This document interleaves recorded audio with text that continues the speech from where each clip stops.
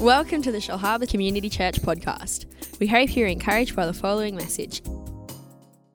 Starting a series this morning, the Jesus Lifestyle, and over the next few months, a couple of months, we're going to be taking a in-depth look at what Jesus taught about how our lifestyle should be. Amen.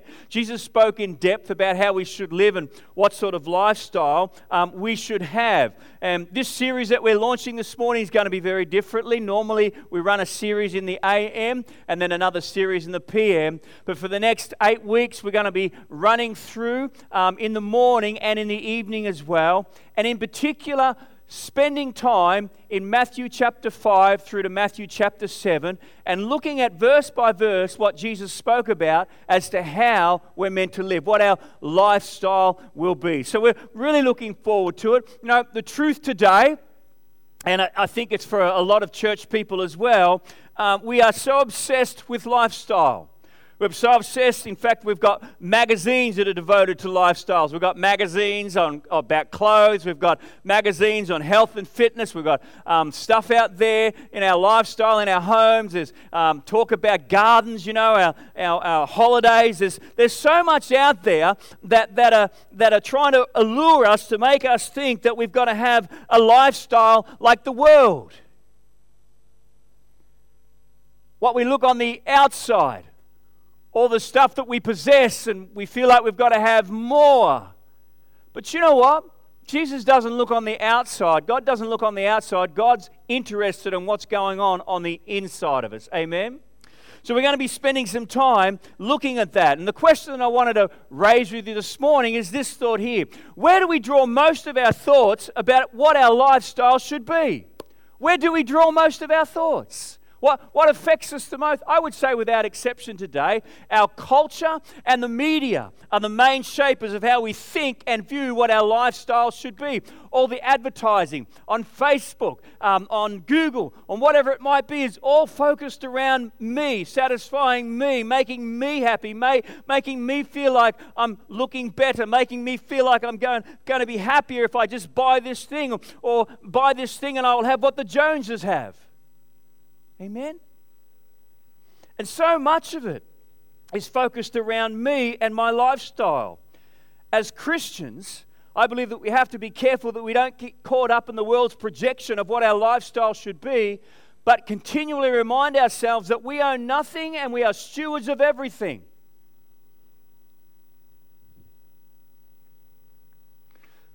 The truth is this: if our main consuming thought is how I can get more for me, then I believe we're suffering from a disease that many Christians suffer from. I call this disease the BBS disease. Many Christians today are suffering from this. And you know, I was really struggling. I've been trying to not, for 3 or 4 days I felt this verse of scripture that we're going to look at in a moment.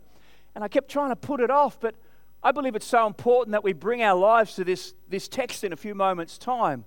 But you might be thinking, what is the BBS disease? Well, the BBS disease is building bigger barns syndrome. Building bigger barns syndrome. A lot of Christians today suffer from this syndrome. People with this disease think that what they have belongs entirely to them, that their money, possessions, and that are theirs, and that the greatest purpose in their lives is to make themselves as comfortable a lifestyle for themselves as they can.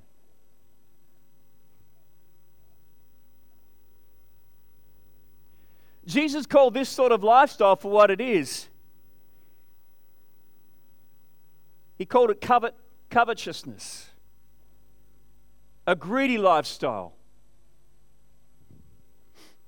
Not a popular message this morning, Dave and Wendy, but I just can't help it. I can't shake this text.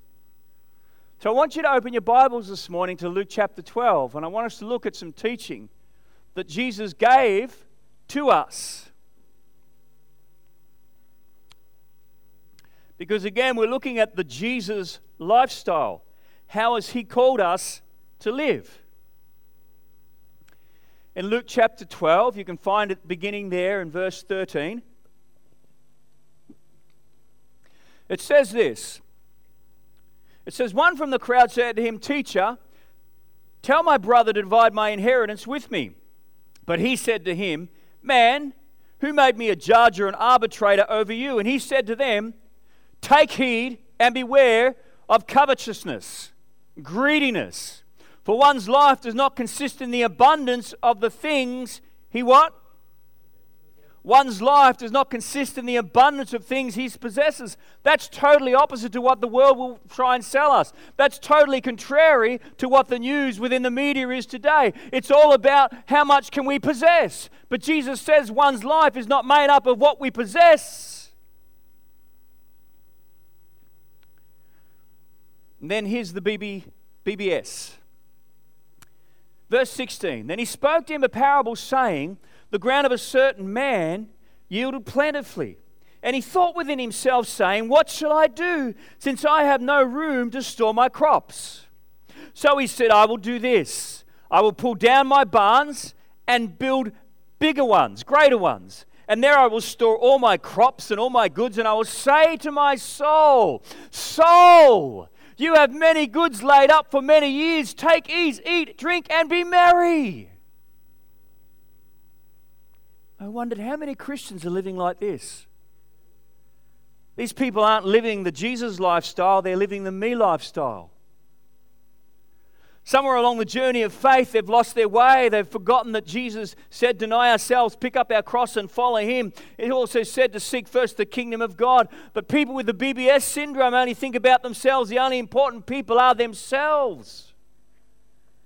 But then let's move on. You all give me a smile. Hallelujah. Hallelujah, glory to God. It's the word of God. But listen to the warning that Jesus gives people with the BBS disease. Verse 20. But God said to him, "Fool, this night your soul will be required of you. Then then whose will those things be which you have provided? So is he who lays up treasure for himself and is not rich towards God." Wow. Think about what he's saying there. But God said to this man or woman, "This night your soul will be required of you. Then whose things which you have provided?" So he says, "He who lays up treasure for himself and is not rich towards God." It's not a bad thing when your land produces plenty. You know, if your crops are produced, it's not a bad thing. It's not a bad thing when your business prospers, is it? It's a good thing. It's not a bad thing to receive a promotion and with it a pay increase. That's a good thing. It's not a bad thing when your investments increase in value. It's not a bad thing. That's not the evil in this parable. He's not called a fool for being a productive farmer, because God knows we need productive people out there, amen. But in verse 20, why then is he called a fool? That's the question in this parable. Not only a fool, but the Bible says a fool who loses his soul. Verse 20, God said to him, "Fool, this night your soul will be required of you." He was literally and tragically a damned fool, and the question must be asked, why? Here's the way I would put it. By the way he used the increase of his riches, he gave no indication of being rich towards God. He kept building bigger barns. That might be okay if you're storing grain for a use that shows God is your treasure. But what does the farmer say in verse 19? This is what he says. Listen to what he says. His heart is not towards God at all. His heart is all about his own personal riches. In verse 19 he says, "I will say to my soul, Soul, you have ample goods laid up for many years. Relax, eat, drink, and be merry." The me lifestyle.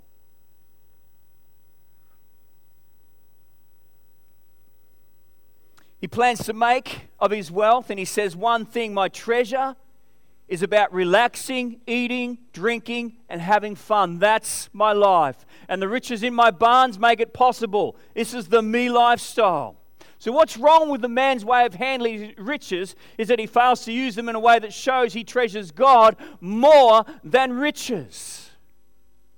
He treasures riches more than he treasures God. And we know that because of the way that he deals with his riches. His riches has become about me, mine, my lifestyle.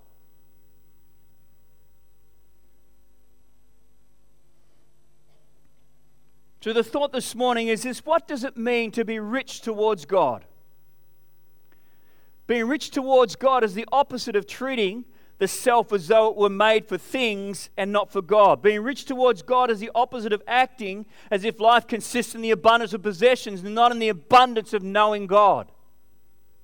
You got it? If your money is more important to you and your possessions are more important to you than God, then you've missed it. That's what this man did. He missed it. Somewhere along his journey, his possessions became more important to him than God. No longer was he rich towards God. He was concerned about my lifestyle.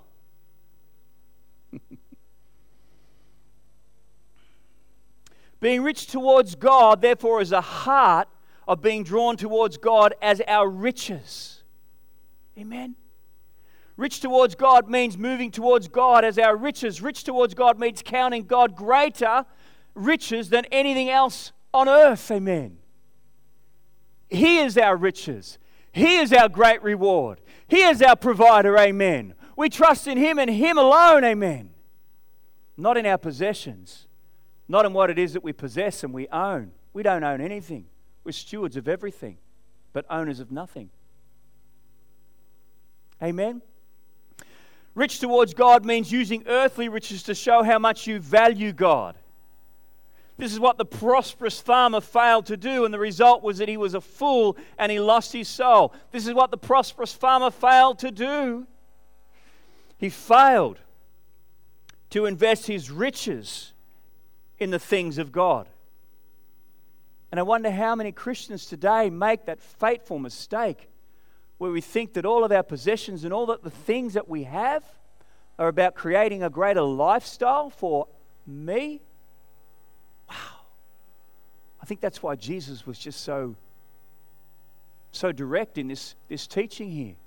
Am I saying it's wrong to have a lifestyle? No. Am I saying it's wrong to be comfortable in your possessions? No. I'm not saying that. Am I saying is it wrong to have money? No. Get lots of money and use it for the kingdom of God. You can invest in homes, you can invest in shares, you can invest in stocks, you can invest in all of that stuff, but the Bible teaches us that one day it'll all be burnt up. But the greatest investment that you and I can ever make is seeing people come to Jesus Christ. That's an eternal investment that will outlast and outstrip any other investment we can make while we're on the earth. Thank you, Max. So do we have a greater emphasis on the me lifestyle, or should we start to reconsider what it means to be living the Jesus lifestyle? Becoming rich towards God. Again, the issue isn't that the man's field prospered. That's not the issue. The issue is that God ceased to be his supreme treasure. If God had been his treasure, what would have been done differently? Instead of saying, soul, you have ample goods laid up for many years, relax, eat, drink, and be merry, he would have said something like this: God, this is all yours. You've made my fields prosper. Show me how to express my riches that are my treasure, and the riches are not. I already have enough. I don't need a bigger safety net. I don't need better food, better drink, better parties. I do need, I do indeed want to make merry, but not in self-indulgent parties. I want to make merry with the people who have been helped by my generosity. I want the fullest blessing of giving, because Jesus taught it. He said it in Acts chapter 20, verse 35. It's more blessed to give than it is to receive. Hallelujah. Hallelujah. Amen? Think about what he's saying this morning. The gravity of allowing the deception, the subtlety of the world to creep into our hearts and to creep into our minds and to creep into our lives, to make us start to think that all that I have is all about me. God would say, you fool, so foolish.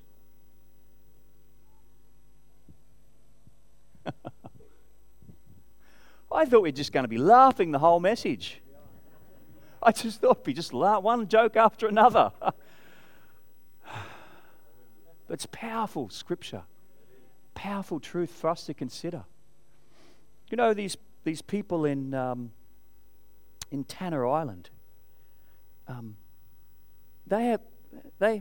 we had Marty and I were in a little cabin, and we were thankful there were no rats this time, which is great, because I would probably squeal like a little girl or something. But we were there, and we had these mattresses and a blanket and a pillow, and the Sunday night, some of the pastors were sleeping in the bedroom next to us, and I just stuck my head in there, and you know, they don't have pillows or blankets or mattresses. They have these little thatched mats that they sleep on. Well, while we were traveling around the villages, I think if we showed you the huts or showed you where they lived, many of you would be just traumatized. You'd go, what? People live like that even today? They do. We tried some lap on the Saturday night, and lap's made out of, I don't know, stuff. It's cooked in banana leaves on rocks, and it's just like a sandwich basically. And my mouth's not watering because I was just thinking of how good it was. That's the opposite effect, actually. But you know, they brought that all out, and there's a in the midst of it, it's all on the ground, right? It's all on the ground, and in the midst of that, there's a pig's head. Just a pig's head, just out of nowhere. There's a pig's head just sitting in the ground amongst all of the lap. So they chopped off a bit of pig's head, and God, please. You know, like eating over there. You know, everything's cold all the time. And Marty and I, we like our food hot. Like our wives, amen? That's a compliment. Done. That's a compliment. You should have seen that look. He was like, "Hiya." You know, and eating over there. Bring out rice. I don't like rice much. I hate rice, really. But every meal's rice. And so, you know, you've got to eat, because you can't not eat, because it's rude. It's culture. You know, we do stuff together, then we eat together. And so, you know, I've seen the guys wash the dishes, and everything's in the one pot. And I probably waste so much water because I get a cup, wash it with a tap running, get the next one, wash it with a tap running. Just that's how I do it. But you know, we'd be given a bowl and a spoon, and I've got this really cool way of putting food in my mouth without actually touching the spoon now. I do. It's really sneaky. You just sort of, oh, it's good food. And so we got it down pat. You know, this whole mission thing, you know, it's just all good. But my point is this. These people have nothing, and yet their ability to be able to put their trust in God and just to surrender their lives to Him, it's just phenomenal to see. In the midst of their poverty, it's no, wish we had a better car, or wish we had a bigger house, or wish we had more clothes, or wish this, or wish... It's none of that at all. They're just so thankful, amen?